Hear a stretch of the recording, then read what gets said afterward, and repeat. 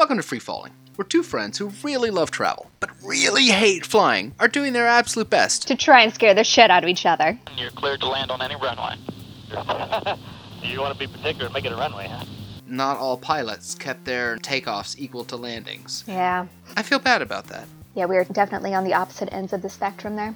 Okay, which runway would you like at Teterboro? We're going to be in the Hudson. Just saying, do better. Terrain ahead. Pull up. Liz, what do you know about the DC-10? Nothing. Lie to me. It's a large plane? Eh. It was being flown in the 80s. Please remain where you're currently seated. Oh, got a real classic there. Imagine that engine explodes. What even is our disclaimer that while we really do not condone death by airplane, we do fear it? Give me a vector, please. Head to Memphis at this time. Hurry. The airplane was marginally flyable using asymmetric thrust from engines number 1 and 3. I love being told that something's marginally flyable whenever I'm on it. It's Tower 192. There apparently is a passenger now on the wing attempting to jump. Can you alert police?